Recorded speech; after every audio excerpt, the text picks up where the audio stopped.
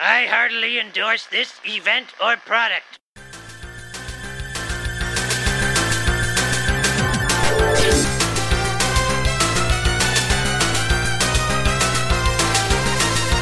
Ahoy, hoy, everybody, and welcome to Talk to the Audience, where this is always death. I am one of your hosts, Bob Mackey, still praying for the ALF reboot, who is here with me today, as always. Hey, it's Henry Gilbert, and I'm ready to pre-order that Radioactive Man to get it in 2 years. I know you are. And yes, this is our community podcast. Welcome. On this podcast, we talk about what's happening in the world of The Simpsons and in our world, and then we also respond to the last month's worth of questions and comments that have been posted on the Patreon. Welcome to the end of February, a month where we're all getting back to what I like to call normal. Yeah. After a very busy last quarter, to speak in business terms, of 2022. Yeah, man, like the December went then straight into January because January we had to hit the ground running to get ready for the big live show. And then right after the live show, then finally things were starting to feel a little more normal in February. We've already worked ahead to April on some series, so that feels very good. Yeah, we're definitely ahead, and we got to bask in the warming glow of our many fans at our live show. Yes, that was very nice. Yeah. It was our first live show in 3 years, and we'll be back, folks. Yes, we loved it. Barring another mass contagion, I think it won't be another 3 years. Oh, I'll do it even if there is one. I don't care anymore. Well, I think this has taught us that, you know what, even if there was a new COVID that was just as bad as original COVID was with no vaccine, I feel like people just aren't gonna do it. No, the government will have to spend money, and they're saying we're not doing that again. No. So we'll be in bubbles on stage. Do not approach the bubbles. Yeah. Hey, we're getting close to that Bubble Boy episode of Simpsons too, so we'll be prepared for it. Goody. Yeah, I forgot about that one. Yeah, everybody. I just remembered little girl in the Big Ten being about Lisa goes to college and pretends to be a gymnast, and it's like, oh, Bart's the Bubble Boy for the entire episode too. I'll have to rewatch the Travolta film, at least the Riff Tracks version of it. I should. I've never seen that. I believe it's called The Boy in the Plastic Bubble. I remember watching it because it got referenced all the time on TV. In comedy, when it aired on the E! Network in the aughts or late 90s, I did watch it just to know what the references are. The only scene I remember from it is he meets another Bubble Boy. Like their parents hook them up to be like, hey, you should meet another boy who lives like you. And they somehow get in a winking reference to they both jerk off all of the time because they can do nothing else. I vaguely remember that. And also, he's not really in a bubble. He's just in a room with a big partition, kind of. Yes, yeah. No, they eventually... It's not like that movie, but was it Bubble Boy? I think the movie just is Bubble Boy. Is that Tobey Maguire or no, Jake it's Gyllenhaal? Yeah. The other side of it. I didn't know. I just did a podcast about Spider-Man for Soundtracker. I didn't know Tobey Maguire was such a dick to people, apparently. Well, was he was like the vice president of the Pussy Posse. Yes, yeah. He's the sloppy seconds to Leo. Oh, my God, the Pussy disgusting. Posse. Yeah, but no, apparently, there was a story, Joe Manganiello, who plays his bully, Flash Thompson, in the first movie, that he says that the crew offered him $100 to punch Toby for real during the fight scene they do in the movie.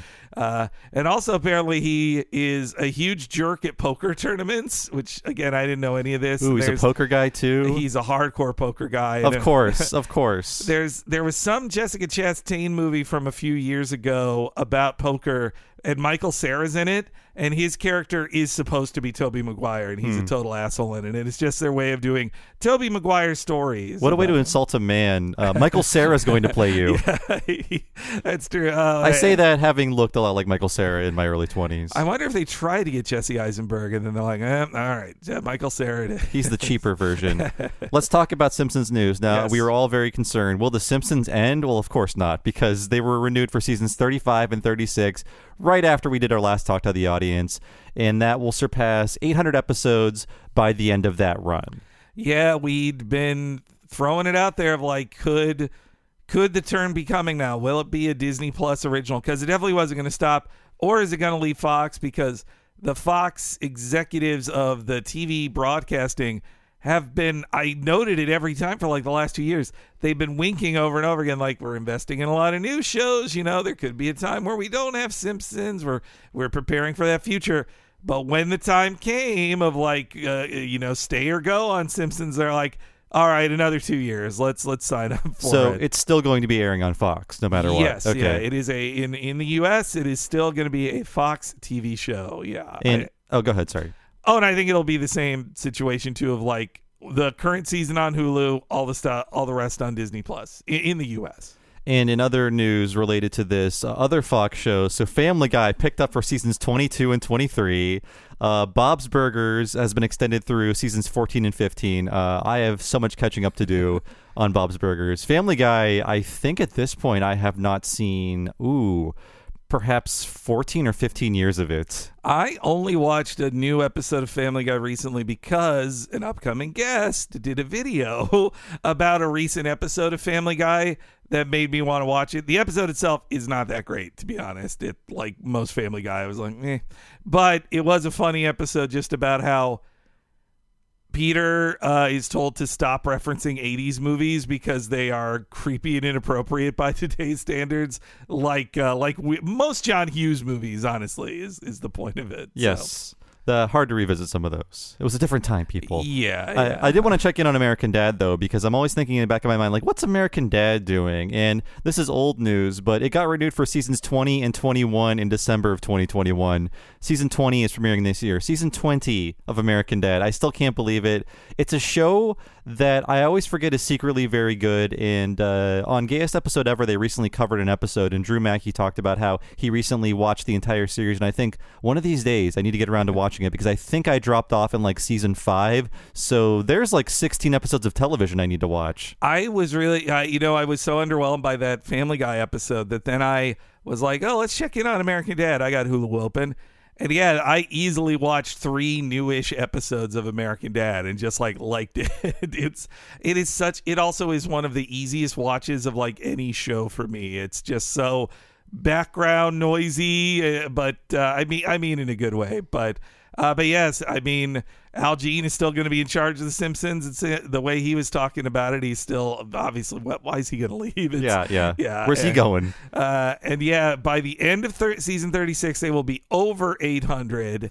So that makes me wonder: do you just do up to season 40 and pass 1,000? Like, do you do that? As long as everyone is alive, I don't see why not. But with current advances in AI voice technology, I don't think it matters anymore. I know. Oh, man, this AI thing. It feels like these deep fakes are improving by leaps and bounds, and the only thing you can do is laugh because it will destroy all of our lives. So don't even think about the damage it will do. Just watch those videos of all the presidents arguing on Destiny 2 voice chat. Those are fun to watch.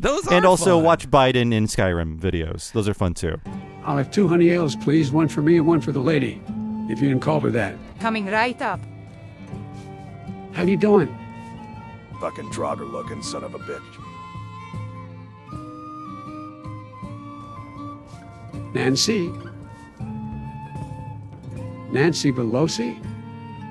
Nancy, it's so great to finally see someone I know here. I'm sorry, sir. Do I know you? Nancy, it's me, Joe. Look, I don't want any kind of your jokes right now, Nancy. We need to find our way back to the White House. I don't know how I'm going to do it, but I'm going to find a way back. And when I do, I'll come pick you up. 2 honey ales. Listen, I got to get my price now, Nancy, but good seeing you. I'll be back for you. Or Joe Rogan faked things of him saying like dumb shit. Yeah. The genie's out of the bottle. Just find the good comedy that's being produced from this horrible technology.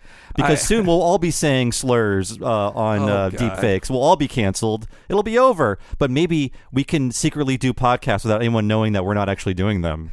That we can hide behind the deep fake ourselves. I could say, generate me an episode about, let's say, Large Marge, that episode. Yeah, I don't want to talk about that. No. Yeah, I was just seeing too. There was some prominent sci-fi fantasy publication that just said for right now they are closing their submissions, not because the fake AI text things make good submissions that they don't want to accidentally publish an AI generated story, but because so many AI generated stories just get dumped in their inbox that they literally can't parse through all of them to find real people. That's very dark. And I also thought that as a former teacher, there was always the fear that, a student could download a paper off the internet. So there was this software where you could upload it to check to see if it was a posted paper or not. And even then it was hard to find. But now I think the AI software is good enough to make like an entrance college writing course paper. So I don't know what any teacher is going to do now. Yeah, how do you tell from like, well, is this poorly written by a computer, or is this just like a C student writing an essay? How can you tell? So yeah, terrifying world. But you know what? The podcast's still good. Yeah, still that's essays like this or. This replaces the essay. Every kid should just have to do a podcast in their class. I mean, you're not going to make money writing essays out there in the real world. Who pays for writing anymore? Yeah, it's closed off to only like people over 40 at New York Times, or actually 50. Or if your parents were famous authors, then you're allowed to write a book. Oh, sure. Yes. So the only new episode before we recorded this was the Many Saints of Springfield, which was seemingly their annual Fat Tony episode. Have there really been annual ones? It pretty much is the replacement for Sideshow Bob episodes. Like, I was like, wait, yeah, there's always, and honestly, it's a bit indulgent. They're even treating it like Kelsey Grammer, where they get Joe Mantegna to sing like he always sings in every one of these. And I definitely think it is because it is a fascination of Al Jean. Like, he wrote this episode. He is the sole credited writer on it. So I think it is one of his bugaboos to do a Fat Tony episode every season. Interesting. And we did watch the Robot Chicken animated opening together. It was very cute. Homer gets sucked into the couch dimension, becomes a Yarny style creature, and there's the appearance of Paul Fusco, the voice of Alf, as Alf on a TV guide cover. It's funny to hear him say, like, I was canceled at exactly the right time. Like, yeah. And you know, I also like the joke in it that Homer has a Mickey Mantle rookie card, which would obviously make him a child of the 50s. And then he sees a Rubik's Cube and he's like, oh, for my childhood. It's a good joke about the sliding timeline. Yeah, I was wondering if they were messing with us or if they made a mistake, but I think it's the former. And, well, also that episode has a joke about how people don't remember old episodes, because Ned's like, I remember when I taught Bart. And Marge's like, no, I don't remember that at all. And he's like, well, it happened.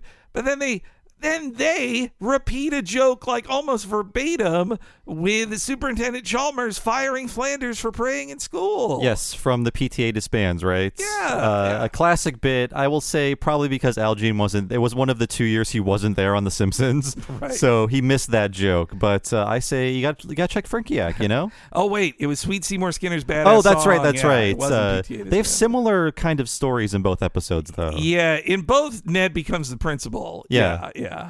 But no, well, actually, he's a teacher in the other one. But yeah, yes. It's like Ned has the Leftorium saved by Fat Tony, and it's, you know, guess what? Fat Tony starts leaning on him. It also, if you saw the Many Saints of Newark, the Sopranos prequel movie, which honestly is like technically not good, but I did like it. This has only title influence on it. It does not really follow the plot of that movie. Okay. So, yes, if you're into that, there's a new Fat Tony episode. And also, this is going live the night we're recording this, so it's not live yet for us. But there will be a Carl Carlson-specific episode about Black history with an appearance by Henry Louis Gates Jr. So we're going to be exploring the backstory of Carl now. It's interesting, you know, they never really have done a thing about, I mean, aside from occasional jokes like in the movie where Lenny says black, that's the worst color there is. No offense, Carl. Right. Like, yeah, they or Letty White, Carl Black. Often they do not actually do much with Carl being the like most prominent black character in the series. He's defined by being Lenny's friend, and Lenny is defined by being Carl's friend and vice. Yeah, they're really just a not, but also maybe gay couple. Like that's mainly what they're about. But now I think that they have a black actor playing Carl. I think they're ready to engage more with that. So. Getting Henry Louis Gates Jr. in there, like that is one of the most like famous current black American historians there is. So I'll be interested to see what they do with that. Should be interesting. And you mentioned it up front, Henry, but there are new toys coming. Super 7. So get ready for them to show up in 3 years, missing pieces. Yeah. Hey, my Poochie was complete. I did see our pal Maddie got her Poochie in the mail, and I think it had 2 left hands or something. Something was wrong with it. But these new toys, they're going to be King Size Homer, Devil Flanders, Dredrick Tatum, and Radioactive Man. So How much are these? Are these like $40 each? At least 50. Oh, honestly. at least 50. And Wow. Actually, I think with shipping, my Poochie was 70. Oh my I think Lord. it was, yeah. So that's why I only bought one of them. But I mean, you get so many accessories. You see those Troy McClure toys my husband got me for Valentine's Day. Since those are very small and not particularly like fancy, they're meant to be smaller scale toys. They're like in the $10 to $20 range. Are those Super 7 as well? They are Super 7, yeah. They're much smaller than the other toys. And but I can't take it out of the box because the graphics, the graphics on the box. I have seen people point out that this is their fourth wave of this type of toy, and they have yet to do a female character. in Whoops. them. Which I don't know. What about Edna or Marge? Like Cop Marge, that'd be fun, right? Yeah, there's some variant of Marge, right? Yeah, but King Size Homer and Devil Flanders, they look great. Director Tatum too, but if I'm gonna pick one, it's and I am picking one, it's gonna be Radioactive Man because I love that silly comic book character, and he comes with the American flag and the copies of his comic. It's great. I'm going to assume there was a Radioactive Man figure back in the Playmates days, right? Oh, for sure. I think there were multiple ones. Like there was him comic book accurate, and then I think there was also the 60s movie version of him and the Rainier Wolfcastle version of him too. So yeah. Okay. But this one comes with an American flag. Nice, and you can burn it legally. That's a preview of our Futurama for this coming month. Oh yeah, that's Yes, a goodie. all about flag burning. And finally, not a lot of news this month, but the season finale of The Simpsons has been teased, and Lizzo is going to be showing up as a happy little elf doll in what I assume will be a very small role in this episode called Homer's Adventures Through the Windshield Glass or something like that? Yeah, so based on the description in the article, Lizzo is in it playing herself, and then also in a vision Homer has, she plays a happy little elf doll. So from the description, it sounds like that Homer has kind of a Jacob's Ladder type dream scenario where he then sees things in Lisa's room talking, and so they finally actually have use for the happy little elf that still appears in the background for 34 seasons. Yeah, I like it's always just in her bookcase sitting there. Right there next to that sometimes brown Itchy there. Yes, the brown Itchy. Yeah. And I know you could tell this is a Simpsons episode because the name of the episode is referencing a book from the 19th century that no one has been assigned to read since like 1962 in school. Right.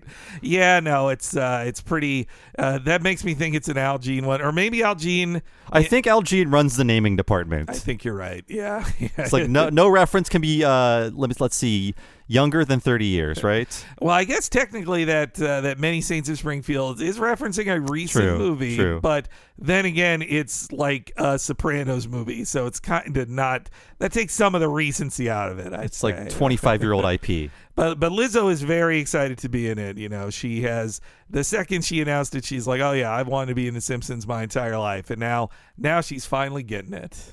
Let's move on to our news. So we're back to our regular schedule for What a Cartoon. Thank you for bearing with the slight delay on February's episode. It was definitely worth it. For March, though, we'll be covering Invader Zim finally, and this is a Patreon pick, correct? Yes, this is from premium subscriber Toon J. And it was long overdue for us to cover Invader Zim, one of the most influential cartoons of its time, really. I was a bit terrified to go back to this era of my life and entertainment, but it was a lot of fun and, yeah, very influential in both good and very bad ways, but a fine show. Yeah, I was glad to see it, not to spoil what we actually haven't recorded it yet. We're about to, but it was better than I remembered. I was remembering all of the bad copycats of it that made me think Zim was worse than it was. Me too. And so, yes, did we name the episodes yet? Oh, sorry. Yeah, no, it's Bad Rubber Piggy and Hamstergeddon. Yes, and they're both on Paramount Plus, and you will have to watch an ad even if you pay for it, so get ready for that. Don't like that. So for $5 and up patrons, we have, of course, our monthly mini-series. So with Talking Futurama, we're covering A Taste of Freedom, an episode that was written before 9/11 but came out after 9/11 about freedom of speech. So a little sticky territory there for Futurama, but it's a fine episode. Oh, yeah, and it's got the return of Waterfall Senior, or the Old Man Waterfall. Yeah, that's right. I'll never remember that. And also coming up this month, Talking of the Hill will be covering the final Shinsault, which is kind of the second of the Pregnant Pause final Shinsault two-parter. It's a very loose two-parter, but it is a two-parter. Yeah, it's not so secret two-parter, but yeah, and with a lot of Vegas talk in the third act too. Mm-hmm. And our movie for March is going to be Chicken Run, because it's not an anniversary or anything, but Chicken Run Dawn of the Nugget premieres in November on Netflix, and we want to get ahead of that by talking about this very, very great movie. I chose it because I love Mel Gibson, not for his acting, but for his beliefs. You found out he was an actor later. It's like, oh, well, I can look up all these movies now.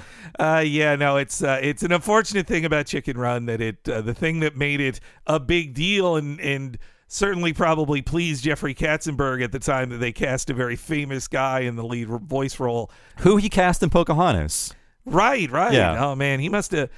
Hey, wait a minute. Mel Gibson, why is he so friendly with Jeffrey Katzenberg? That's against his brand. It really is. Yeah, but seriously, folks, it was a really great movie. I saw it in theaters, loved it. Haven't watched it in a while, but looking forward to seeing it again. And yeah, now I forgot that Netflix was the company that is invested big in Aardman too. Yeah, that's right. But it takes a very long time. So I think it's like 2023 is Chicken Run movie. 2024 possibly new Wallace and Gromit movie. Right. That's still coming. In a special programming note, there will be a new Blab and About Batman, the animated series, on March 23rd. We plan on launching quarterly episodes of that instead of having a big miniseries at the end of the year. So there'll be one in March, one in May, one in July, and one in October. So look forward to 4 new episodes of that miniseries sprinkled throughout the year instead of crammed at the end of the year. Yeah, it's in those fifth week kind of months where we last year when we had a Monday. Sometimes there was a Monday with nothing new on the Patreon. This time now, instead of having a bunch of Batman at the end of the year, Batman will fly in to save the day on those Mondays. Except this one is launching on Friday because we missed the Monday in January because we were very busy. Yeah, but after that, we're back on schedule. Please don't be mad. But yes, lots of fun new episodes. We already chose them. I've already looked into them. It's going to be a lot of fun all throughout 2023. Let's move on to what we've been playing and watching not related to podcasting. So actually not a lot for me.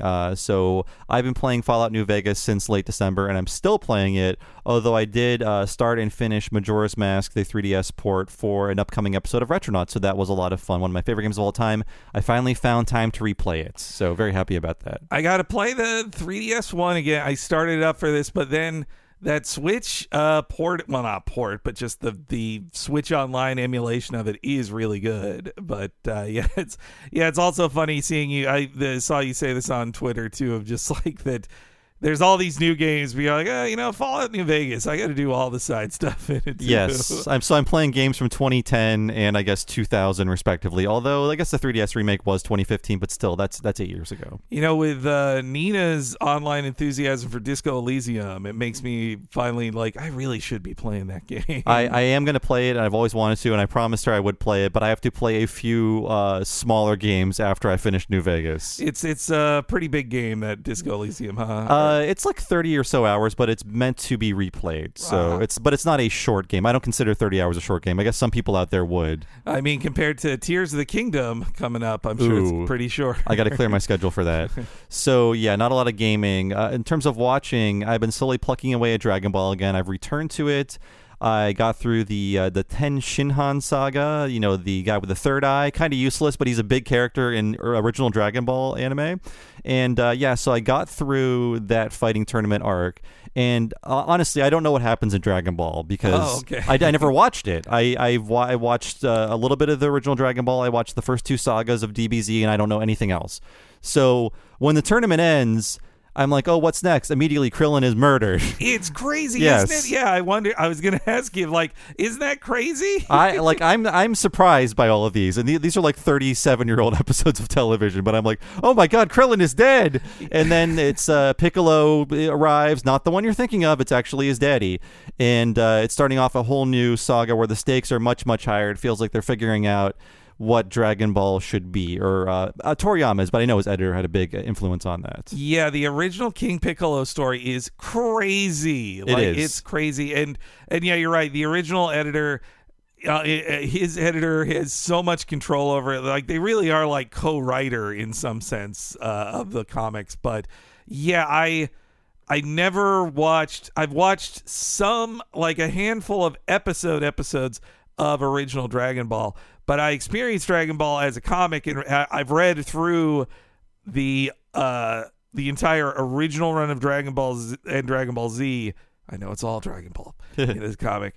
I read through that like twice, and I did like 5 years ago. I did it again, and man, yeah, it just flies. The original, like, pre-Z stuff, it just flies right by. I'm really enjoying this arc I'm in right now, and it's also very funny how much they're just handling Krillin's corpse in the cartoon. Yes. Where it's like his corpse is still hanging around, and Bulma has to build a cryo chamber, and they lay his corpse inside. He's still wearing his little suit. It's very morbid and hilarious in that way. It was also funny to watch it backwards because, you know, Dragon Ball Z was the first thing that Americans got, really. And so early in the show, they have to say something like, well, Krillin, if you die in this fight, we can't wish you back to life because you can't do a wish twice. So if you die once, we can wish you back. Second time, total death. And so I was like, wait, when did he die before? And then when I finally read the comics, like, there's where Krillin died. Yeah, Okay. I had no idea. Also funny, I'm at the part of the story where Goku meets Yajirobe for the first time.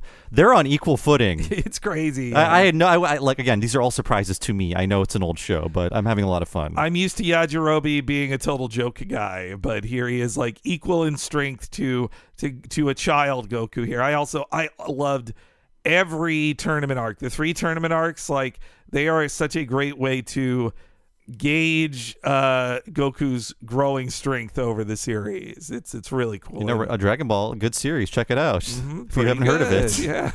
And I also watched all of Agretzko season 5 slowly over the course of a week with my wife, and I thought it makes some interesting choices. I don't know if you saw it, Henry. I'm 3 episodes in. Okay. I haven't finished it. I won't spoil anything. It takes a turn towards the back half, which makes me think they had a 2-season plan for the show. What happens in the back half you will not expect. I don't know if I liked it at first, but I think I am liking it more in retrospect. I won't say what it is, but this season is more about Haida, actually. And I think you see Agretzko in the office maybe twice. You know, that was my feeling in the first few episodes, that I was like, oh, this is the Haida show now. I can see why people... it's not... I mean, Agretzko is still... In those first 3 episodes, Agretzko is still featured, but I can see why some people turned on the show a little bit, because they're like, Haida's really taking this thing over. And I do love the first scene. I'll just say, like, in the first scene of the whole season, where they're hearing Haida complain about his being, like, jobless and everything, and then he's like, you know, do you really even have to work? And I love how Fenico just starts laughing, like, spoken like a guy with rich parents who doesn't have to pay his fucking rent because he lives in his parents' apartment.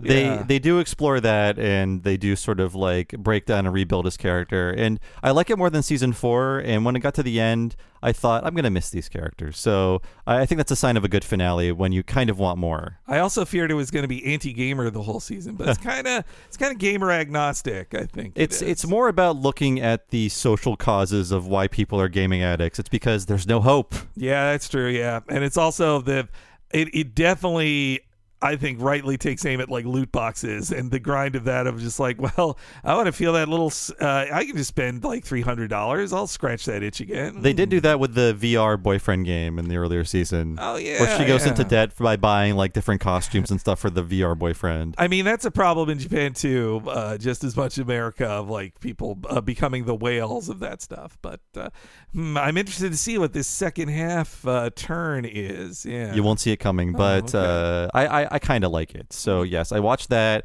In terms of movies, I guess my pick of the month was Black Klansman. And it is kind of my favorite two things in one. It's like a procedural, like a crime story, and also a leftist movie. And it also is about, hey, what if a cop was good? So some people might discredit it for that. I understand, because Spike Lee, I think he has warmed up to cops a little in his old age. Well, I mean, he also did like crypto commercials. Yeah, he can't. When I think of Spike Lee's politics, I think of this scene in Malcolm X, which is a wonderful movie. I think it's my favorite. I haven't seen every Spike Lee movie, but I've seen about 10 of them, and I think it's my favorite. But there's a scene in about the middle of the movie where Malcolm meets one of his old friends from his criminal life, played by Spike Lee.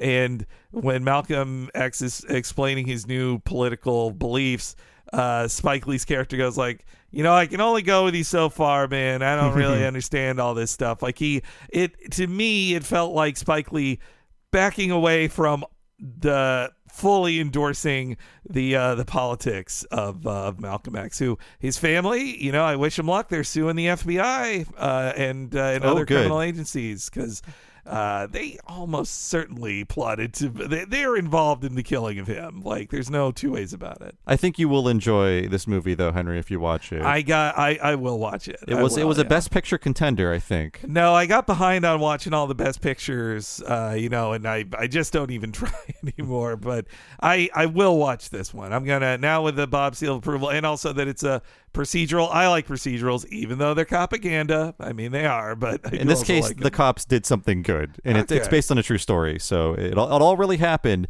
And this is not a spoiler, but the end of the movie shows footage of the Unite the Right rally from 2017, and I was like, boy, things have gotten so much worse since then, because it was the car hitting people and things like that. You'll see some graphic stuff. Ooh. And it was meant to say like, well, here's what's happening now. That was in 2018. Sorry. Oh no, sorry. Spike Lee always that's some of the most like brutal stuff in his movies. And also, some people I think fear it dates it because like. But I think it works very powerfully. Like, Malcolm X begins with showing the footage of the Rodney King beating, and just like, and it was his way of saying in 1992, we are still living in the world Malcolm X is talking about. This is not dated at all. And then I also remember Bamboozled ends with like a ton of footage of minstrel players in real movies of just them, including. I believe Warner released the movie and he got permission to show a clip of Bugs Bunny in his minstrel scene at the end of the Mountie cartoon that they did. Yeah. I mean, the movie is about the humiliation of David Duke and the infiltration of the KKK, but at the end of the movie, they show real footage of David Duke being like a respected person on the scene of this rally. So, and also in this movie, the KKK people, they sit down and watch Birth of a Nation and they're like howling over how funny they think it is. And I thought, boy, I forgot how just rancid this Birth of a Nation movie is. Why did my intro to film teacher have us watch this? In college, my film teacher said, here, I'll lend people a copy of it I burned if you really want to see like the film history, but this is an obscenely racist, awful film. I guess he gave us a disclaimer, but he screened the entire movie in class. Wow. It's just like, can't we just skip to the next movie that did all this, impressive filmmaking techniques? Not the one about like the KKK saving America. That has multiple people in blackface. Yeah. Yeah. Man, you could cancel that guy now, that teacher, get him fired. Ooh, I think he's retired. He was like in his 60s 20 years ago. I would assume he's dead now. Yeah. Well, I mean, if you got tenure, you're teaching until you're dead. You're like a senator, basically. And I also last night, I still have to think about my thoughts on this movie. I still got to sleep on them, but I watched The Last Black Man in San Francisco last night. And it is a very, I don't know how this sounds if I describe the movie like this. It's a very director's first movie in which the director is like, I'm going to try every shot. I'm going to use every music cue I've ever wanted to use. So in that sense, it's over the top, but it's a very sincere story about like poverty in San Francisco and how people are being pushed out of the city. Ooh, that now that we're both about to leave this area, it feels less painful to watch it now. I don't know, but and I did feel a bit attacked in a good way, because at the end of the movie, this is not a spoiler, the one character who's been through a lot, who has been displaced, is on a bus, and he sees two white people complaining about, we had to fucking move to San Francisco. This city sucks. And it's just like, well, Henry and I are kind of like that. Yeah, we moved to the Bay Area, but yeah, I mean, much worse people came after us.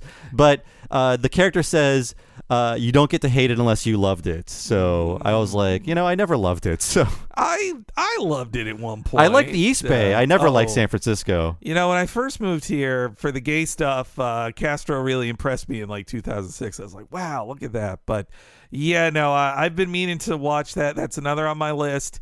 It came back into my memory as a thing to watch because people were talking about it because Jonathan Majors is like one of the stars in the movie, right? He's having a real moment right now. I think so. I think it was one of his first like big roles, Jonathan Majors, in that movie. But he's in. Yes, he is. He's now Kang the Conqueror.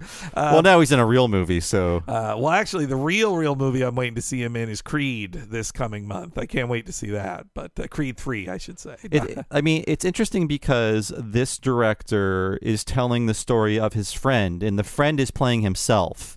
And I thought, like, well, what a boon for this guy to be able to make this movie about his friend. But it turns out he's a Nepo baby. So that friend is very lucky he met a rich person when he was in high school, because this director, I'm like, who is he? He's like, oh, well, his dad is the founder of Salon, the website.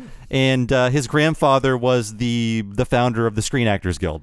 Oh, so a double net. But he's using his Nepo powers for good. Yeah. He said, hey, poor friend, I will make a story about your life, and also, I'll depict you in it, and you'll be playing yourself. And so he gets the payday, too. All right. Well, look, you can't help being born a Nepo baby, but you better be a class traitor if you're going to be one. He definitely was. Yeah. So that's filmmaker Joe Talbot. I'm looking forward to see what he makes next. But it reminded me of like every director's first movie in that it's a bit over the top in terms of their style, because it's like, I can finally do everything I wanted to, and then they kind of rein it in and define their style over time. Well, and they might think they never get another chance, so they don't want to. It's interesting. That's one of my favorite things in Blank Check, where they talk about somebody's first movie like that. They're like, oh yeah, they're learning a lot. And then I've been really enjoying their Danny Boyle one. They've been doing this last few weeks here. I have too, and I haven't really seen any of his movies. So. It's been a long time since I've watched about half his movies, but it's been a long time since I've seen any of them. And I finally saw Edge of Tomorrow, the time loop sci-fi movie. Have you seen this? No, I have not. This is 3 in a row that I have seen, and Henry has not. You're now, really let me say me. it. I'm surprised you haven't seen this, Henry. I know. I'm surprised you haven't seen that one. Or that one. No, I mean, it was the big movie everybody's talking about, but it was... I will say for about a decade I was a little obstinate of like, everybody's telling me to watch this. No, thank you. I'm not seeing it. Like, At the same time, I'm also listening to Last Podcast on the Left's new series about David Miscavige, who is the leader of Scientology, and I'm also thinking we shouldn't be so nice to Tom Cruise. No, I think it's there's a second where we were too mean to him, but then listening to all the Scientology stuff, I'm like, he's kind of a villain. He is. He has like it sounds like he kind of has. I don't want to use the word slaves, but he has a lot of people who can't quit working for him. He can do his own stunts, right? Isn't it amazing? Yeah. And I wonder how fake. There was a new picture of him out today at some party last night, and it is an unflattering picture of Tom Cruise. So he looks like an actual 62-year-old man or whatever, right? He looks like a 43-year-old man, which for Tom Cruise is very old looking. But I believe he's the man in the photo with him. People think it's like an aging Seth Green, but it's not. It's Jerry Bruckheimer. It's what Jerry Bruckheimer looks like now. Yeah. So yes, I also recommend that new Left Podcast on the Left series about David Miscavige. Very good. So I want to do Book Corner again because we did Book Corner back in January. Since the last episode of this, I've read 7 books. My brain is bulging under my skull. I'm so smart now. That's a lot of books. I'm impressed. A lot of them are kind of short. None of them are comic books, though. So a few I want to recommend. So Matt Alt was a former guest on Retronauts. He's still a guest. We didn't burn bridges with him or whatever. He released a book, I believe, in 2020 called How Japan's Pop Culture Conquered the World. It's called Pure Invention. Very, very good book. It looks at 8 different creations, the context in which they were invented within Japan, and following how they could possibly catch on worldwide, because all of these things were invented within a specific economic, cultural, and historical context for Japanese people, but for some reason, everyone else adapted to them for their own ways. That's interesting. I want to check that out. That's some of my favorite things when doing research, when we do Japanese animation, is seeing this is...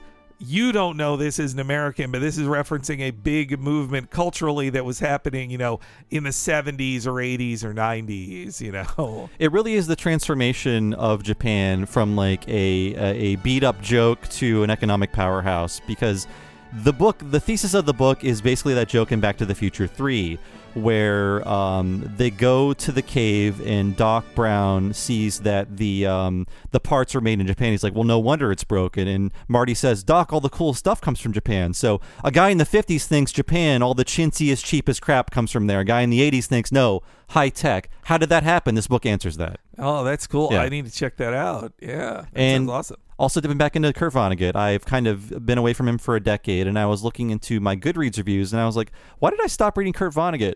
It's because I was reading all of his later books that were way too depressing, because the spark of hope that kind of carries you through his books is gone by the end of his life.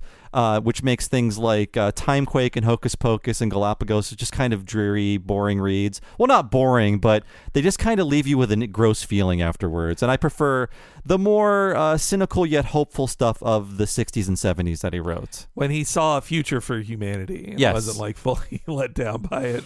And boy, I mean, if he was alive today, he'd be 101, but boy, he really wouldn't want to be alive today. I mean, he'd have quit writing 10 years ago anyway, yeah. But I did read God Bless You, Mr. Rosewater, and it's also impossible to describe what any Kurt Vonnegut book is about, but it's a very good exploration of unearned wealth and what it does to people. And it's funny because Chapo Trap House just did a reading series about that Coke, the Coke child from the Koch family who's like, I'm not an ordinary rich person, I'm trying to be cool and I'm innovating and blah, blah, blah. This book is a very similar thing, and how does wealth make you go insane, and what can you do with it to make the world a better place? And it looks at different angles of that, and also in a very prescient way, how automation is going to make all of us worthless.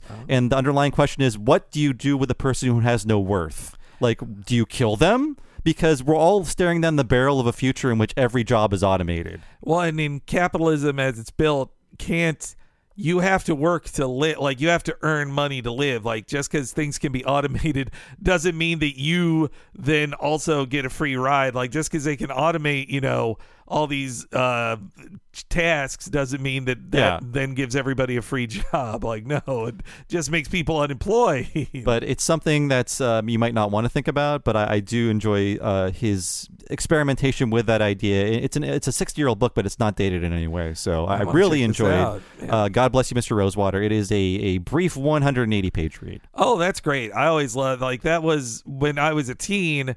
That's when I did my most Vonnegut reading, and I was my first book was Cat's Cradle, because I was like, oh, this just flies by. It barely even feels like the 100-something pages it is. It's a real quick read. It's really good. I love Cat's Cradle. But yes, check that out. Also, and speaking of books, I have a big personal announcement coming on the 28th. I can't say it here because this is going live on the 28th the morning, so I'm not sure if the announcement will be live yet. But check this space or my space or another space, because I will have a big announcement about a book project that I'm announcing. So check that out and please support it. I'm very excited for Bob in this. I know it's something he has been working toward for a good while, and I'm so happy that it's finally finally coming together. Over 5 years of work. I'm sure the pandemic slowed it down a little bit. It really did. It really did. It'd be out by now. But yeah, I can't wait for that news. But to finally hit everybody, I know what it is, guys. Okay. Well, so as for me, this last month, playing mainly Fire Emblem Engage, the new Fire Emblem game. Why are you saying it like it's the handheld system? Why I was actually unintentionally doing the Patrick Stewart Engage. Yes. Yeah, but it's a fun return to the basics of Fire Emblem. I mean, it's got a hub city. You do have social link style stuff, but it's not as a dating sim as before, and it kind of gets back to basics. Also, a ton of basically ghosts of previous Fire Emblem games are all in this. So if you're a longtime Fire Emblem freak like me, it's full of references. Though honestly, the characters in Fire Emblem are so easily forgettable that I did have to Google wait, what did this guy do in this game? I mean, they're inoffensive, but they're basically one of 5 archetypes. Mm-hmm. Yeah, it's but hey, Bob, I bet you this main character, man or woman that you choose that has amnesia, I bet this one's going to surprise you with the story. Yeah, I have seen people taken aback by this because it's not as socially focused, if you want to call it that, as the other ones, and that it's not as much about relationships. It's about the actual battles, which is what the series was relying on up until Awakening, really. Which Awakening did save the series. Yeah. It was in the developer interviews, they were very clear of, if Awakening didn't succeed, it was the last Fire Emblem game. But because they added, kissy scenes and being able to date 1,000-year-old dragon children, but it got a little too spicy for America. I think maybe or also, honestly, I think they got tired of being asked to put a gay option in there, and they're like, let's just nobody's dating. Yeah, no one dates. But hey, the combat gameplay is pure fun as it always was. And yes, I do play on classic and restart from a save if a character dies. That's how I like to play it. That means you're going to heaven. Exactly. Awakening is a decade old now. It just turned 10 years old. That was a game everyone was playing when 1UP shut down 10 years ago. That's crazy. Yeah. I don't like that 2013 is 10 years ago now. Well, when I was playing Majora's Mask on my 3DS, I was looking at all of my software on there, and I thought, boy, I have Awakening and all the Fates games, and I haven't played a lick of any of them. So one day in the future, that's like 200 hours of my life. Yeah, I think, I literally played 120 hours of Fates to do all 3 scenarios in the proper order I was told to by things of if you want to do it in the right order, it's this one, this one, that one. It's still too complicated. I had to look at guides to make sure I was buying the right things. But this was a real Nintendo month because there was a Nintendo Direct which announced a ton of things. So I did get the Metroid Prime Remaster. I played the opening hour of it, and I was like, yeah, this looks really great. And also there's 2-stick controls finally in it, which, look, I get hey, you hit lock on, it looks at the thing. That works, but I think I was seeing people defending it. Our pal Kat Bailey, she was taking strays from me because we all did that podcast of your controversial gaming opinion or retro game opinion for Retronauts. And the picture has Metroid in it, has Samus in it. And so you called her Metroid. And so when Kat quote tweeted it to promote the episode, people thought she was the one who said she doesn't like Metroid in it. And so Arthur Geese and Patrick Klepek were in her replies of Arthur Geese going Metroid Prime's not good at all. And then Patrick Klepek's like, Metroid Prime's great. And so I was like, man, Kat, you're taking the shrapnel from my opinions in this. It was a real discourse creator. I'm very interested in this. It will never drop in price, so I'll eventually have to pay $40 for it. But yeah, I'm very impressed by the amount of work they did on this remaster. There's a great Digital Foundry video comparing the different versions of this game, and I really wish Nintendo would put the same effort into re-releasing Mario games or Zelda games instead of just giving them to some port house and then they basically just make it run in a higher resolution and shove it onto a new platform. Yeah, I wish they took it as seriously. I think it is that the developers on Prime, like maybe it is a more American idea of what a remake should be. I don't know, but I should check out that Digital Foundry thing. I hope they do the same for 2 and 3. Like you said, 3 nobody played at all, and it was like a very underbought Wii game. Yeah, and 2 has a lot of game design problems. I wonder if they'll try to address those. But I watched a friend play through all of 2. I didn't really play 2. But yeah, so that I got that. Also, if you're intending to buy some Switch games only digitally in the future, you really should get in that voucher program dealie. What does this mean? Now. What does this mean? Well, okay, so you have you're a subscriber to the Switch Online thing, right? The entry level, right? I think this counts for that too. So basically, if you have that, you can then buy for $100 buy 2 game vouchers that then can be used to pre-order games that cost more than $50 each. So in the case of me, and I think this is most people, I paid $100 for the vouchers and used it for the $70 tier, Legend of Zelda Tears of the Kingdom, and the $60 Pikmin 4. And so I could get them at basically I saved $30 on it. Okay, so. I'll look into that. Yes, and I am very excited about Tears of the Kingdom, and I am anti-consumer, and I think $70 is fine for that game. For how long? I mean, if it's as deep as Breath of the Wild or even deeper, yes, it's worth the $70. I paid $70 for games in 1995. Okay, That's not true, adjusting for inflation. The amount on the price tag was 70.00. That's how much Chrono Trigger was. I remember. For me, it was more than that, which is why I didn't buy it. Oh yeah. But FF3/6 was $80. I had one friend whose older brother bought Phantasy Star 4. That's the only way we played it. Like, you can see why emulation got so huge not too long after that, because it was like, these games are too fucking expensive. Yeah, I rented Chrono Trigger, but then I played it over and over again via emulation in the late 90s. And lastly, for the Nintendo stuff, I started back up Mario Kart 8, but it is a hand herder to be played in. I was like, oh, this is why I stopped playing Mario Kart 8, even though I played it on 100cc and I won handily against the computer. So I was like, okay, I haven't lost all of my Mario Kart skills. Are you playing handheld mode? See, yes. I think you got to switch to TV mode and use a better controller, because some games, man, that not very ergonomic. Mode. I'm used to in Fire Emblem with the turn-based thing. I'm not having to keep a grip the whole time, but in Mario Kart, I'm holding down A. I have the claw grip on it to be like, well, I got to hold my item in the back the whole time and also hold down the. Apparently, there's a new mode, or not new, but a recent addition to it was like where the gas is always on. Yeah, which I didn't turn that on. I think that might have been in previous versions, but it kind of makes sense, but it feels wrong to me. But I wanted to open it up because coming soon is that Yoshi's Island course and Birdo added to the game. So. Looking forward to that. As for movies and TV, I have a few. I did see Pinocchio, finally, the Del Toro one. I really liked it. It was really good. I wish I could have seen it on the big screen instead of at home, as Netflix forced me to do. I was very lucky in that I did get to see it on the big screen. It was funny when I watched it with my husband, like halfway through the movie, my husband recognizes Ron Perlman's voice.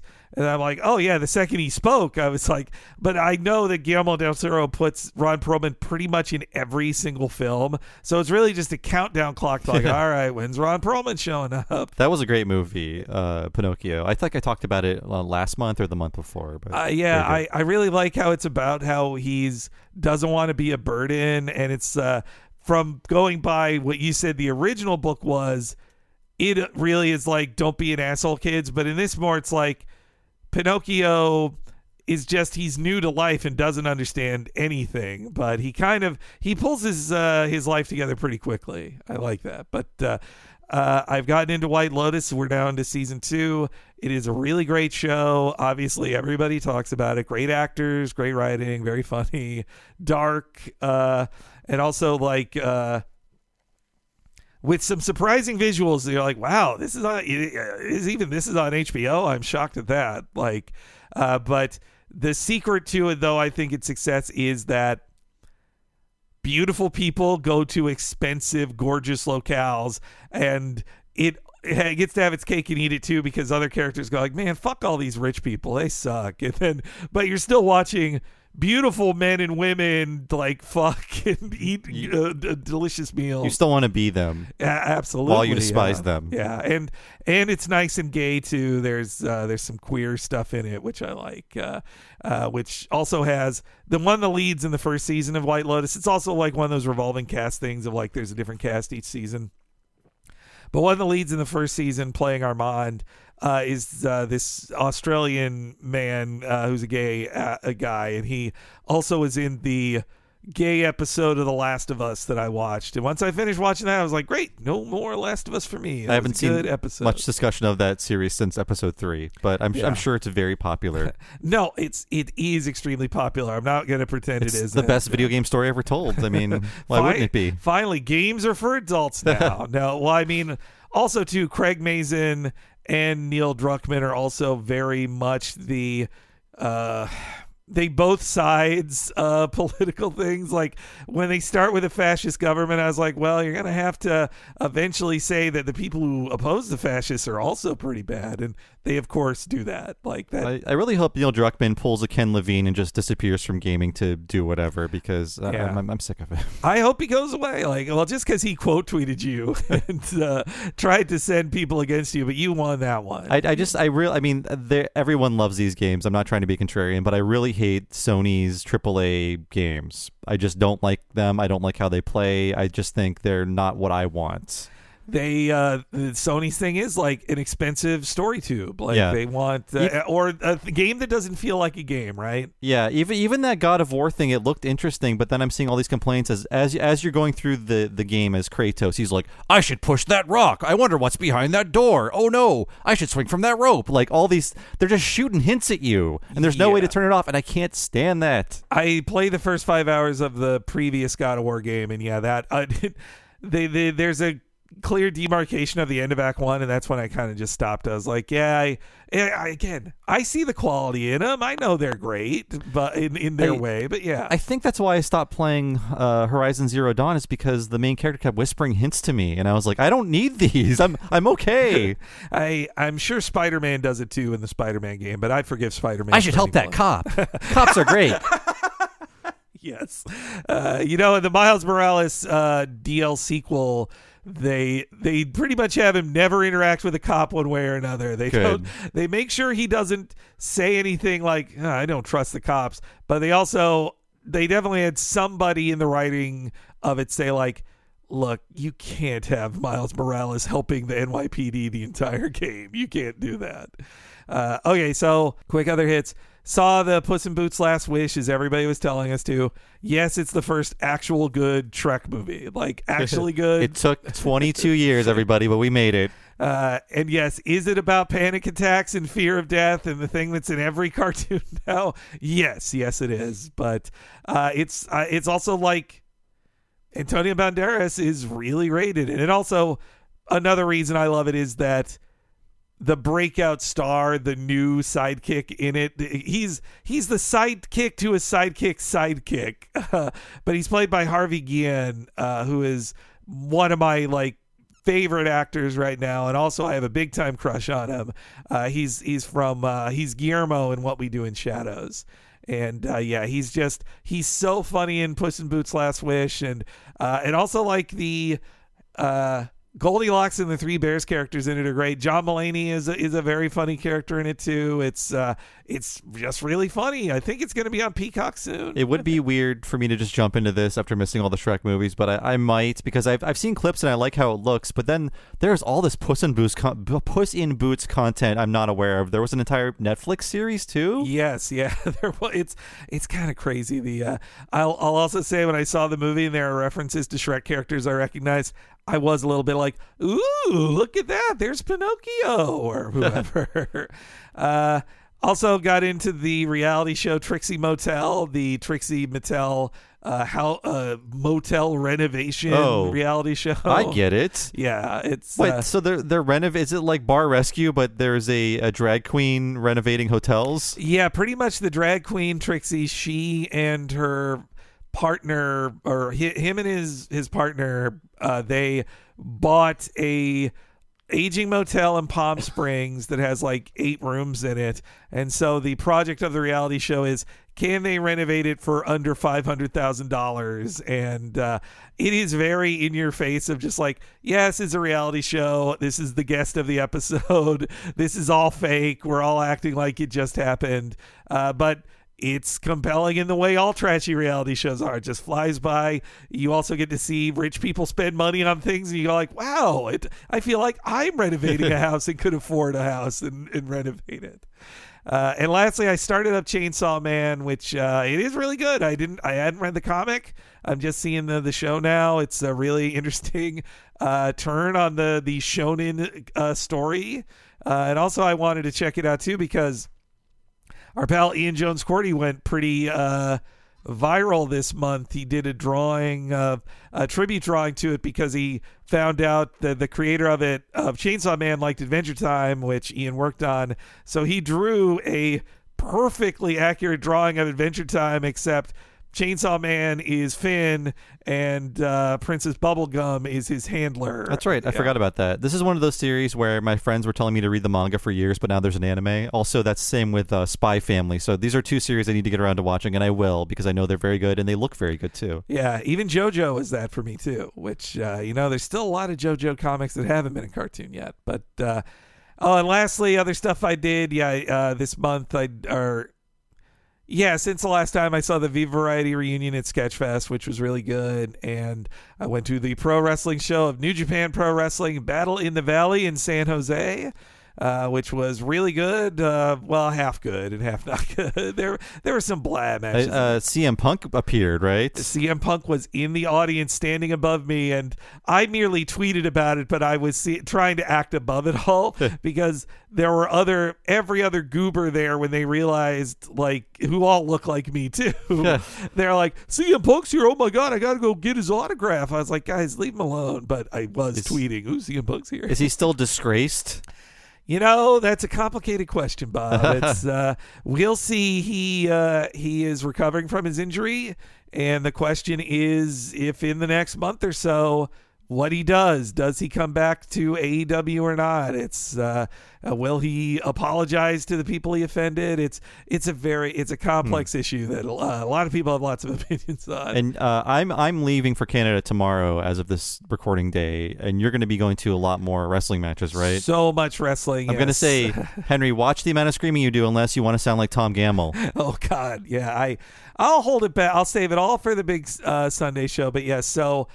As listeners know, I go to see All Elite Wrestling all over the America. I've been to Chicago and Vegas and Seattle to see them. They have never come here to the Bay Area. They finally are for their big pay-per-view. So I'm seeing them Wednesday. I'm seeing them Friday. I'm seeing them Sunday. And then that would have been the end of it. But I've been wanting to take my mom and stepfather to an AEW show. They are coming to Sacramento the week after that, which is closer to them. So I was like, guys, I'll buy you tickets. We'll see it. And so I am seeing it 4 times in 7 days. Yeah, it's look, I know it's a lot. It's crazy. And you're gonna be seeing a lot of my parrot when you take care of him. Yes, I will. Yeah, I'll be telling him all about the fun I'm having in San Francisco. Tell him about the outside world, because he'll be all locked away while I'm gone. But yes, it's a very wrestling March coming my way. I think I'll be all wrestling out, and I won't be doing my usual Vegas or Chicago trips this year, because this is the wrestling for me. It's a lot of wrestling. It is for 1 week. I wish, again, I wouldn't have gone. That New Japan show, I was like, I bought tickets to that before they announced they were coming to San Francisco. So I was like, well, I guess I got to do both of them. All right. But yeah. For some reason, I forgot about the New Japan show. And when you went to it, I was like, what, did the week of wrestling start? What's going on? There is so much wrestling. And this is me skipping anything involving the WWE, obviously, because look, every company's evil and every billionaire is evil. But WWE's billionaire is really evil. He's a really bad guy. Let's move on to questions and comments. First up is Talking Simpsons. I didn't pull any from the live show because all the comments were like, hey, good job. Way to go, guys. And we appreciate it. And thanks again to Matt Christman for coming out. Apparently, I follow his wife on Twitter, and I think his train got canceled. So he rented a convertible and drove that back home. So I guess he had a real good time. Wow. Yeah. That's crazy. Yeah. I didn't know that's how he ended up back home. That's nuts, man. Again, nicest dude. He's such a great guy. He did that out of the kindness of his heart, coming to do that with us. It was not about money. That's why it kind of upsets me when people are like, oh, the Chapo guys, the villains of the podcasting. And whenever we meet them, they're the sweetest men in the world, and they always do such nice favors for us for nothing in return. Yes, yeah. This is the Chapo hosts. They appear on so many podcasts that a business manager would say, don't bother with these, like this, you are too big for this kind of thing. But they do it because they love podcasts. Like I just heard Matt and Will on on Paul Scheer's movie podcast on Earwolf, but because is that Unspooled? Unspooled, yeah. With Amber Ruffin. I forget the co-host, but the point of it was I hadn't listened to Unspooled in a while, but I wanted to hear Matt and Will on it. And Paul Scheer has to give his like normie warning of like, so the Chapo guys are very political. They might say some, more left wing things than you think they're going to say. Like I was like, oh, this is he's worried his Earwolf audience is going to tell him. Or also, there are some jerkhole liberals out there who read some tweet thread about how Chapo's secretly fascist or some bullshit, and you just or they're Russian CIA plants or something. I don't know. They're what's the word? Sorry, helpful? Russian KGB agents. Yeah. Oh, and useful idiots for Putin. We could go into a whole thing about this. But funded by the CIA. There's many conspiracy theories about them. But what they are is sweetie pies to us. Yeah, it's so nice. I'm not even exaggerating. Without their early support, I don't know if we'd be able to live off of this, because them being on the show really called attention to us. So, they really did. Yeah, Matt's first episode came right around when we launched the Patreon, and it helped a whole bunch. It really did. So yes, the first episode is Separate Vocations. I just want to note that there were 46 episodes on this one because everyone loves Nina, but I'm just going to put it out there. I love her the most. So get in line. Yeah, it's not a contest. You'll not win. Yes, but Drew Mackey says, Henry is correct in stating that The Wild One is unmemorable, but I do know one other thing about it, and that's that it was based on the one interesting thing that ever happened in my crappy hometown, which is that some bikers got rowdy. The level of rowdy was probably staged, but it became a news story anyway, and now there is an annual biker get-together in celebration of this fake news story that became a bad movie. Not one of the thousands of bikers who come to town look like a Tom of Finland anything looking for rough trade, however. This is a very specific cross-section of my pet interests of Hollister, California, sucking but also iconic gay pop culture images. Thank you for your time. Thank you, Drew. We count on Drew for a lot of this stuff, but yeah, it's funny. The Wild One is such a, like, you look at it and you think like, oh, well, that's a gay guy, right? And it's like, no, it was a tough straight man. Yeah, and I think I remember in that movie they're just driving their motorcycles around a building in a circle or something. I don't know what's happening in that movie. Yeah, it's the taunting shopkeepers, I think. Yeah. Hollister, California, are they the namesake of the Hollister clothing brand? I don't know. I just it is funny though. Like, yeah, biker now, you don't think of Tom of Finland. You think of like the scuzzy Sons of Anarchy guys. A gay guy or a guy who raided the Capitol. Yes, the two kinds of bikers.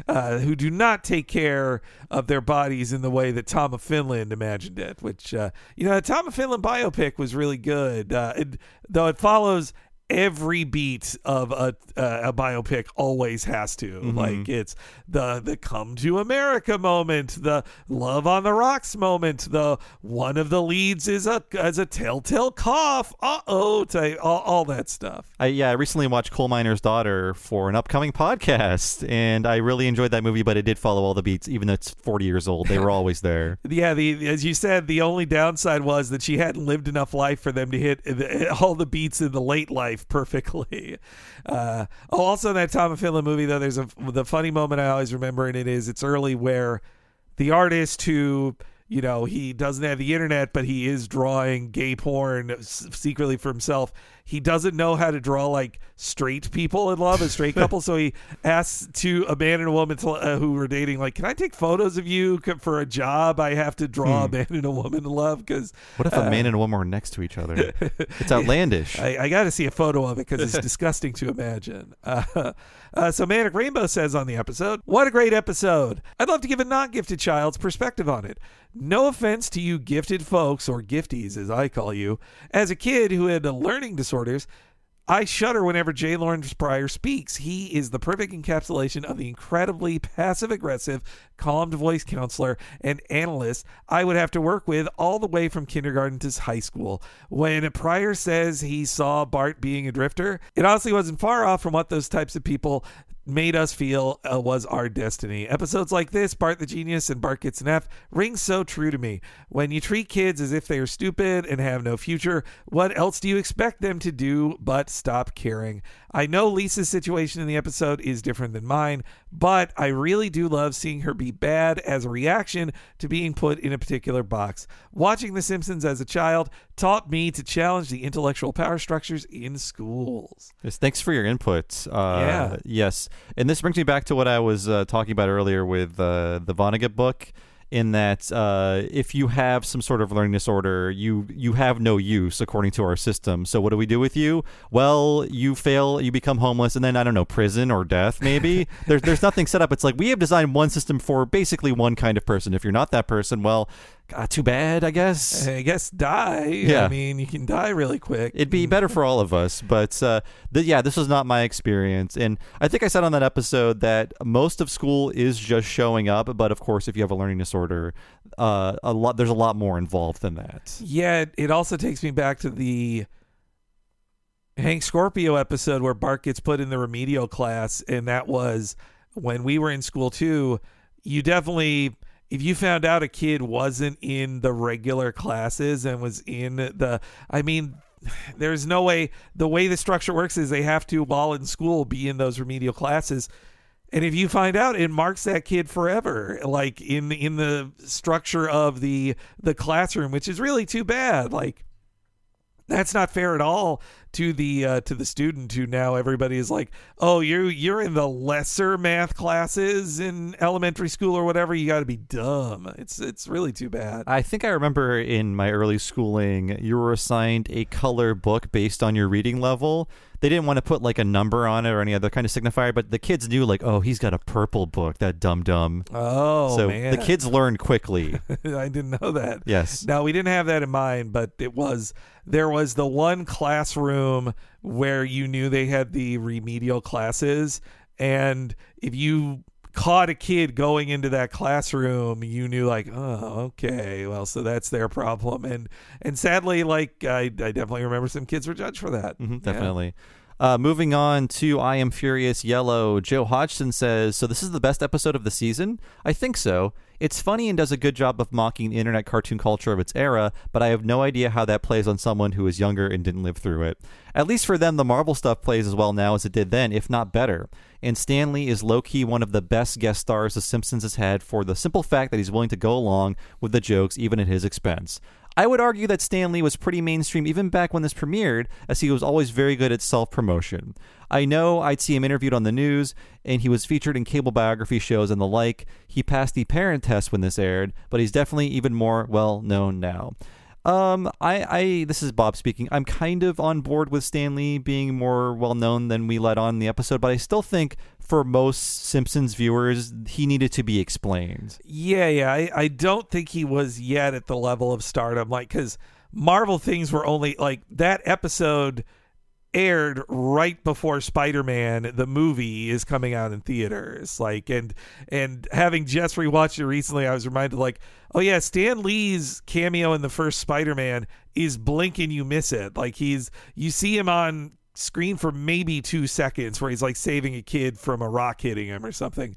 Very different from his appearance in Spider-Man 3, where he like eats the screen and just like, "Hey kid, enough said," and walks away. Yeah, I imagine after this episode, most people see him in like 20 of those movies, and I'm sure what people say is like, "Oh, that's the guy who invented Marvel Comics."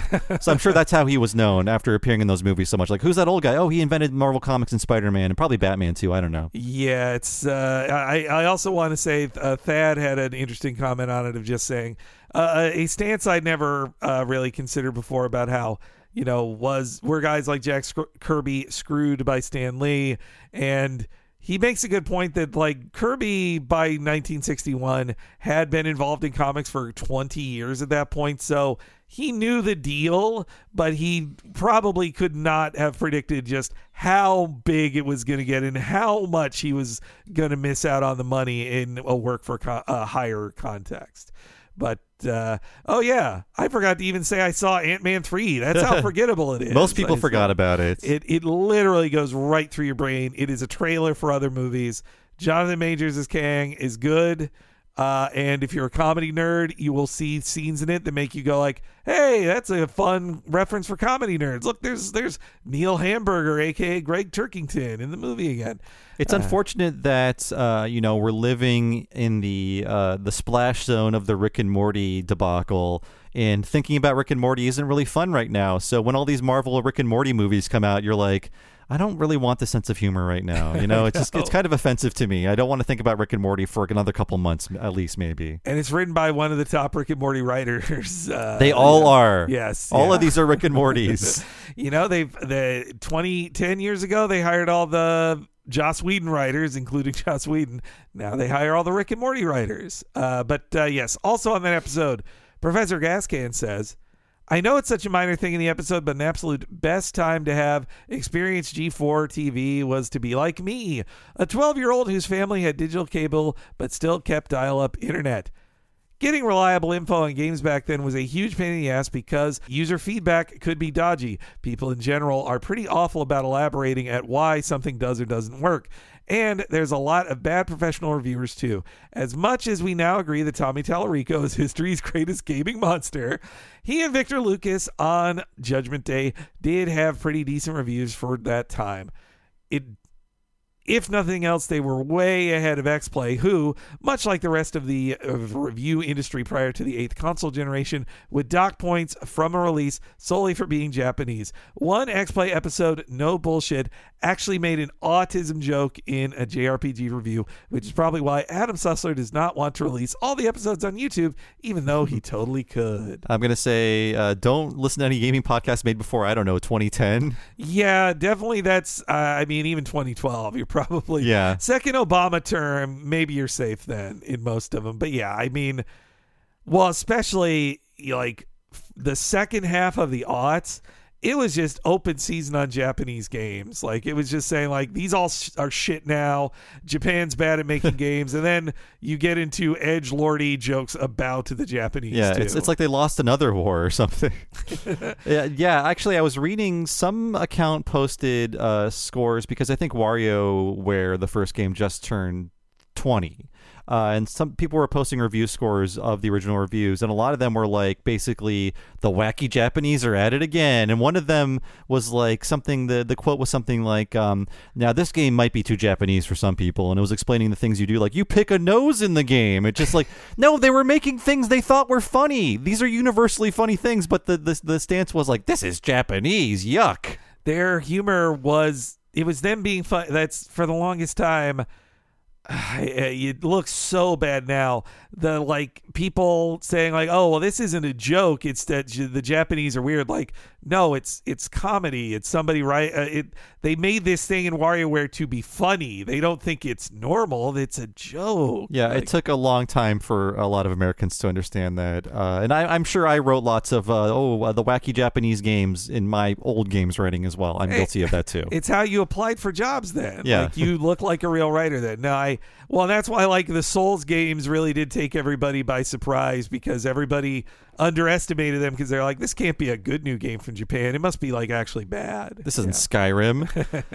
Moving on to Dog of Death. Kiefer Folsom says, all right, I'll be that little freak. The recycled clip of Homer saying, and I'll be right here watching TV. The clip is from earlier in the season, Radio Bart.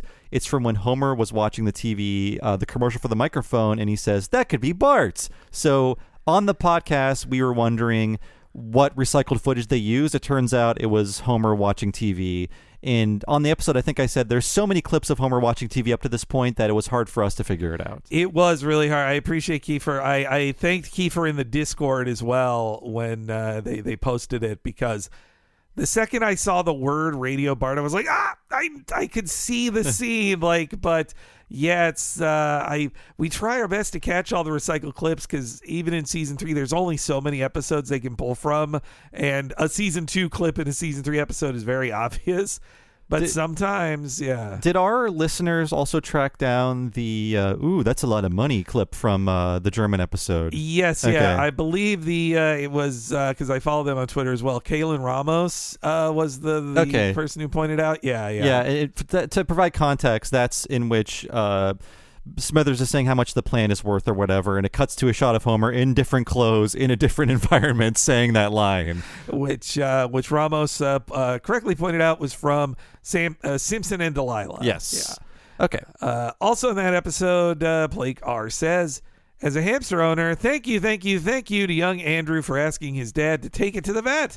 They've gotten a bit of a poor reputation as a disposable pet for kids when they actually require a lot of space and enrichment. People tend to shrug and move on when they have a medical issue, but they need vet treatment as much as any of the big pets, like a dog or a cat.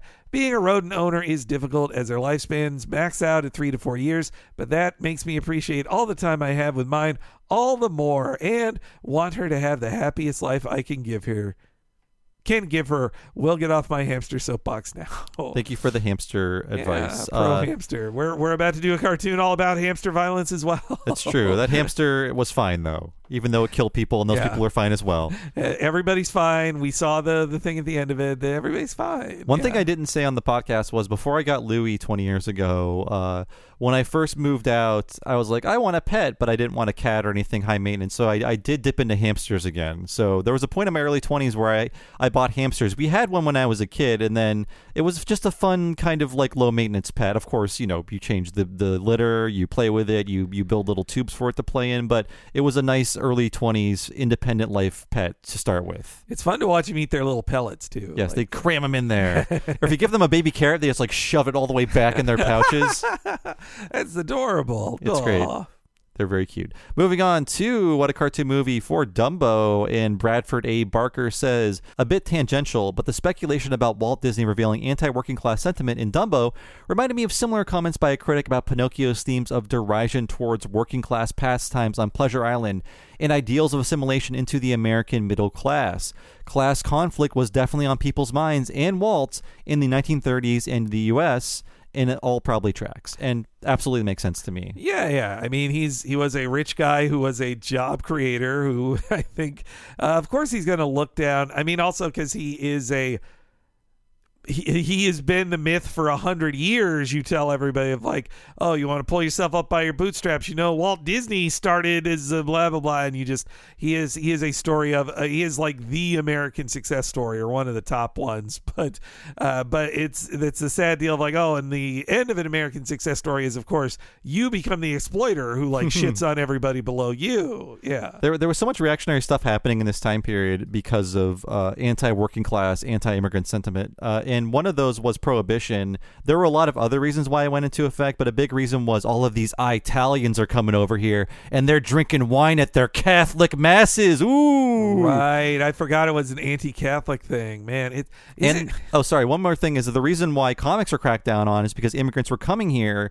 They couldn't read English, but they could read comics, so they were a big reading. They were a big thing that was read by immigrants. Wow. Comics. So that's why it was seen as low class. That's a big reason. Yeah. And well, I mean, that came up in our Superman and the Furious Yellow thing too, of like many of the creators of comics originally of a lot of the most remembered ones were Jewish immigrants, like, or the sons of Jewish immigrants. Like, it was not seen as a thing regular white people did if they were getting into the arts. And now we're all drinking wine and reading comics. But Disney was a hypocrite. He was swigging out of his flask and smoking cigarettes and eating chili.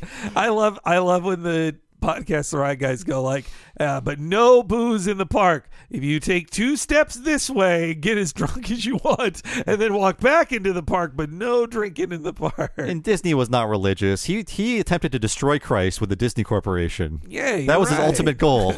It's that, I guess all these people who think that Disney is secretly trying to destroy kids, they're finally catching on to it, really, the Disney haters. He was all about cultural Marxism. But Joshua Marchant also said on Dumbo, after watching both Pinocchio and Dumbo, I think this was a much sweeter and healthier portrayal of a parent-child relationship. Mrs. Jumbo and Timothy both leap to defend an actual baby when he's getting bullied or manhandled. There's an unconditional quality to their care and support of Dumbo throughout. By contrast, Geppetto is an inept absentee, and Jiminy's constant huffiness with his 2-day-old charge, not immediately understanding and following his instructions, seemed immature for a guardian. Jiminy treats Pinocchio like it's his fault that he's being expertly manipulated by adult con men. Like, yeah, definitely.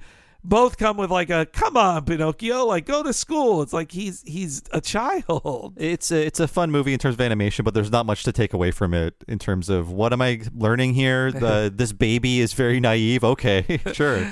Don't trust the first person you meet when you walk out the door. I mean, Timothy is a better guy than Jiminy. Yeah, I definitely agree with that. And we also got a nice email from our pal Thad, who I always look to him for approval on our research for old stuff like Dumbo or the Fleischer Superman shorts. He said he disagreed with us, but he was not disappointed by our research. So I was very happy. Doing the episode, I was very worried that Thad would be angered by my research. Me too. I mean, that is also why when we did Fleischer Superman, I sent my notes to him beforehand of like, so I didn't miss anything, right? And I got the Thad thumbs up. Yeah. So moving on, speak of the devil, what a cartoon. Fleischer Superman shorts. Harry Thornton says, as a fellow Superman nerd, something else that's special about the mechanical monsters. According to Superman historians, it's the earliest known depiction of Superman changing in a phone booth, which rarely, if ever, happened in the comics. The whole pop culture idea that Superman changes in the phone booth seems to come from this short. There was a famous prehistoric creature on the rampage in a modern city scene that predated King Kong, where a brontosaurus runs around London during the climax of the 1925 silent version of The Lost World. It was animated by Willis O'Brien and essentially set him on the path that would lead him to bringing Marion C. Cooper's King Kong to life through stop motion.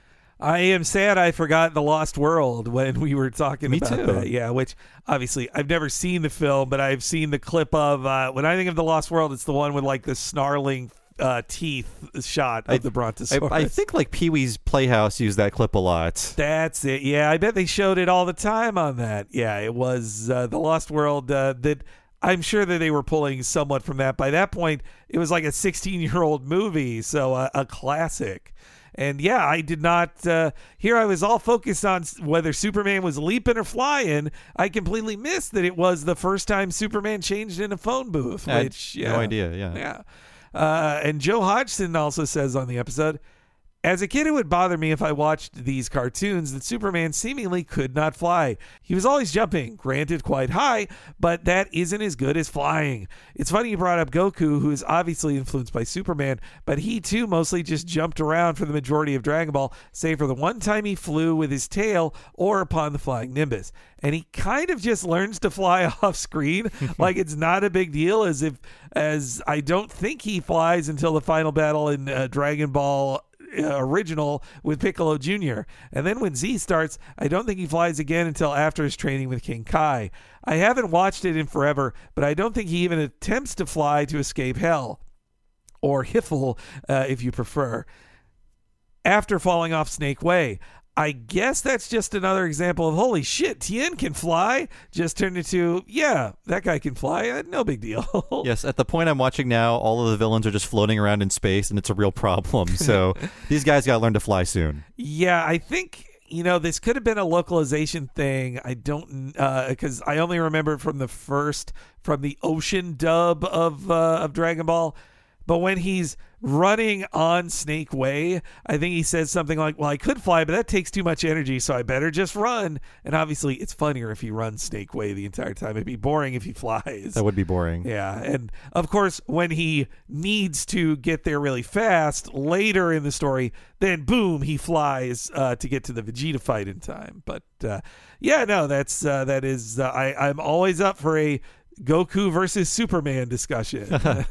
Gotta immortalize that in comics, though, to see who really wins. It needs to officially happen. I always said that, because Goku always gets stronger while Superman is kind of at the same level. So I would say the Goku at this point can definitely beat Superman. I'd put my money on Goku for sure. Yeah. Moving on to Talking Futurama, Less Than Hero, the fun superhero send-up episode. Christmas Ape says, coincidentally, Dr. Zoidberg has a cameo in the Rich Moore-directed Duck Dodgers cartoon from that batch of 2003 Looney Tunes. Go figure. And Christmas Ape also says, the conversation about the delightfully dated quality of the superhero parodies in this episode made me realize that I don't really know what a superhero parody looks like these days. The most recent one I've seen is the episode of Amphibia that riffs on the Sam Raimi Spider-Man movies, and even that feels intentionally outdated at this point. Yeah, I'm trying to think of recent ones, and one of the first recent ones I think of is a 8-year-old, 9-year-old episode of Steven Universe, where it's kind of a parody of the Nolan Batman films where Steven realizes he's a hero and he pushes everybody away because he's like, a hero has to feel the pain by himself and not put it on others. And then at the end of the episode, he realizes, well, that's stupid. I should have friends. I feel like you don't see parodies of Marvel movies because by design they're meant to be kind of shapeless and without a real identity because they want to slot in a new director if one doesn't work out. Yeah. So with the Nolan movies, you can parody those because there's an identity to them, like a point of view. But with the Marvel ones, even though some of them are enjoyable, I think by design they don't want a strong point of view in them. Same with the Zack Snyder movies, which I don't like, but you definitely can parody. They have a distinct feel that is only their type of movie. And also, that Zoidberg thing. I didn't realize he was in Duck Dodgers. I've only watched a little Duck Dodgers. Every time I watch, this is actually just a really good show. I think this is the short they made, but not the TV series they would later make. Okay. Yeah. I see. All right. I'll look that one up too. I really liked the TV series. It was like Joe Lasky's last real thing as Daffy. I would jump in occasionally. I was in my mid-20s, so it wasn't really for me, but I did respect it. I watched the Kevin Smith episode, obviously. Oh, I forgot about that.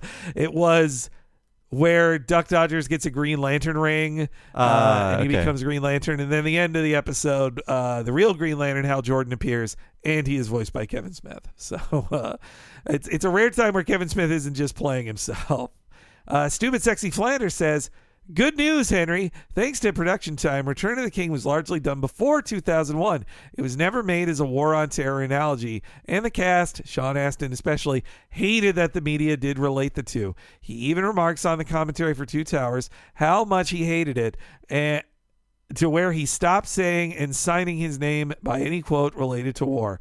White savior, sure, but Lord of the Rings is anything but a war on terror analog.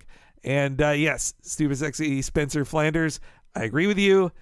It was, I definitely, also like Peter Jackson and Philippa Bowens and everybody else on it. They definitely seem to be more left wing as well. They definitely weren't George W. Bush supporters. But I don't think it was intentional. I do think that one of the things that lifted its tide to make it a big mass media event was that conservative people could like it because they're like, yeah, it's the war on the other, finally a virtuous war. We're finally going to fight back against people. It was kind of like a Rorschach test for people. No, and I'm glad Sean Astin does that too. Well, also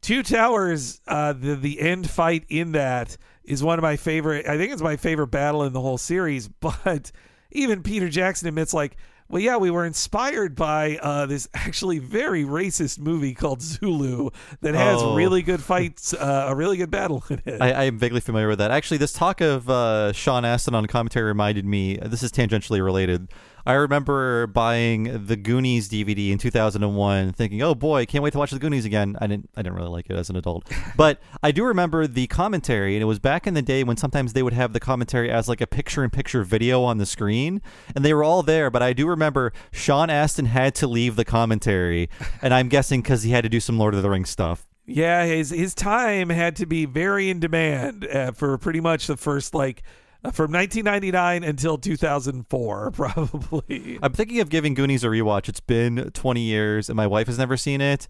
And my takeaway at the age of 19 was, man, these kids are annoying. I'll tell you what, never liked Goonies as a kid, but that's because as a fat kid, it's not nice to fat kids.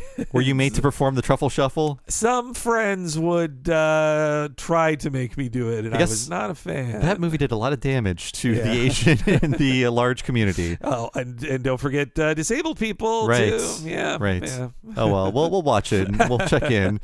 We'll eat some Baby Ruths. It'll be fun. So moving on to Talking of the Hill. Pregnant pause. Blake R. says, I would ordinarily be wary of the reboot, especially considering we had more King of the Hill than I'd ever hoped in its original run, but the quality of the new Beavis and Butthead has me erring on the side of optimism. Luann was the favorite character of both my wife and I, so I would hate for her to be entirely absent as long as the writing is true to her character. You're right that Tom Petty being dead as well does throw a bit of a wrench into whatever you do with that couple, but more than anything, always happy when Kathy Najimy gets paid to save her from doing more Hocus Pocus movies. Peggy Hill has always been one of the funniest characters to me and never understood the hate for her. The de-evolution of TV has meant that younger audiences can't accept that unlikable characters can be funny and interesting.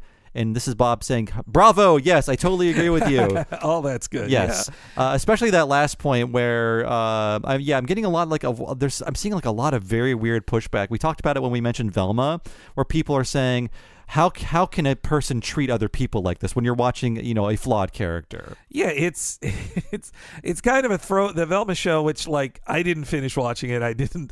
It's fine, but definitely it's characters can be mean to each other sometimes. It feels like now we're on the other side of people complained when there were nice cartoons Steven Universe was the one everybody was like, oh, everybody's got to apologize or everybody's got to be nice. It's now it feels like we're on the other side. We're no cartoon can be mean now? Yeah. Or, well, why I not? mean, we're going to be recording it next, but after watching Invader Zim, it's a very dated show and some stuff I don't like, but I also thought, can't we just have a couple of mean kid cartoons where Zim isn't apologizing to Gur at the end saying, oh, I should have listened to you, Gur. You have some great ideas and let's be friends again. And they hug each other. Yeah, everybody's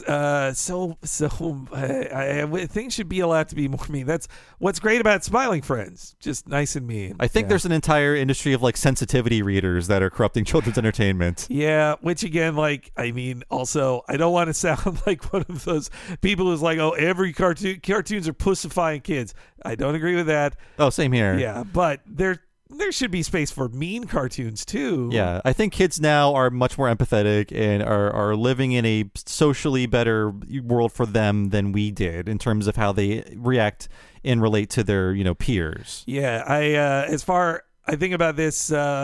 Billy Eichner says it in that Bros movie, at least for how young kids today deal with queer content, is that our generation grew up with AIDS, they grew up with Glee, so it's an entirely different view. And yeah, also the stuff about Luann and Tom Petty, what to do with those characters. I also want to say I apologize. I mischaracterized our friend Nina's stance on the Khan character. She's pro. She loves Khan. Yeah, and definitely does not want him dead as well. So I apologize for that mistake. Just a quick correction there. I feel again we're months away from hearing who is recast as Khan.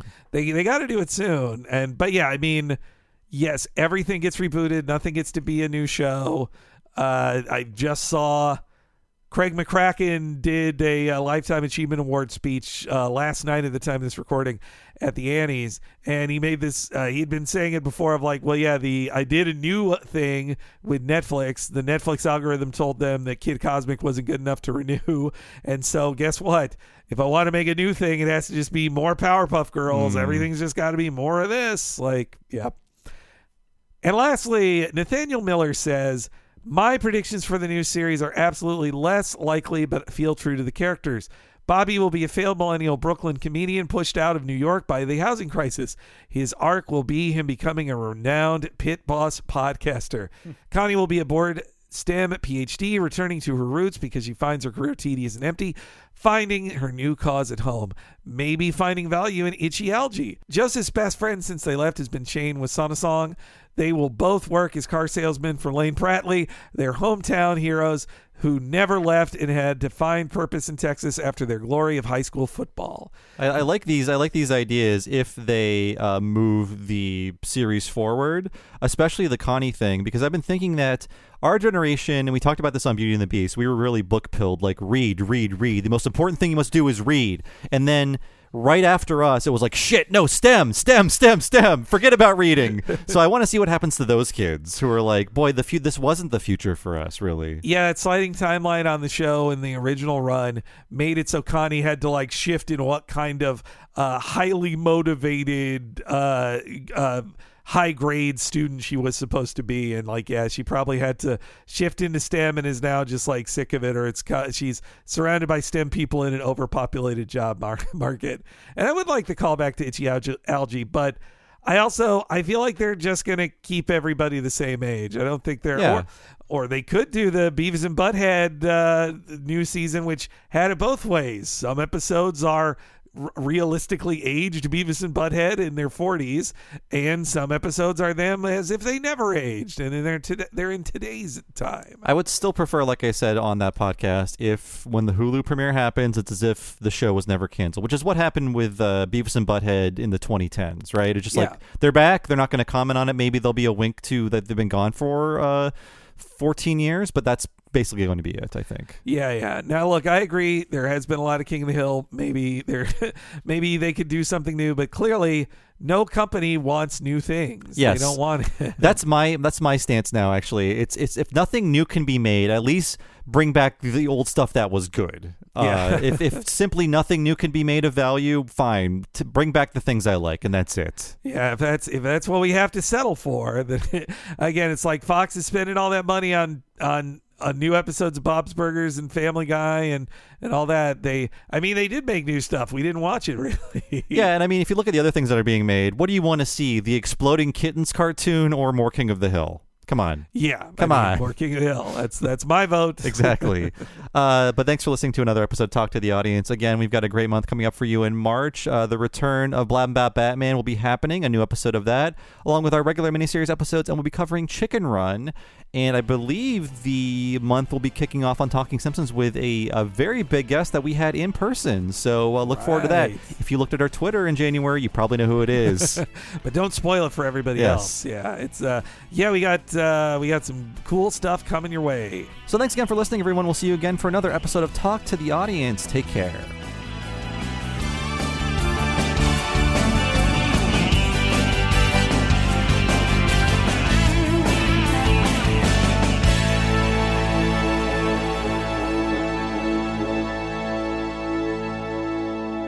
Wow, infotainment.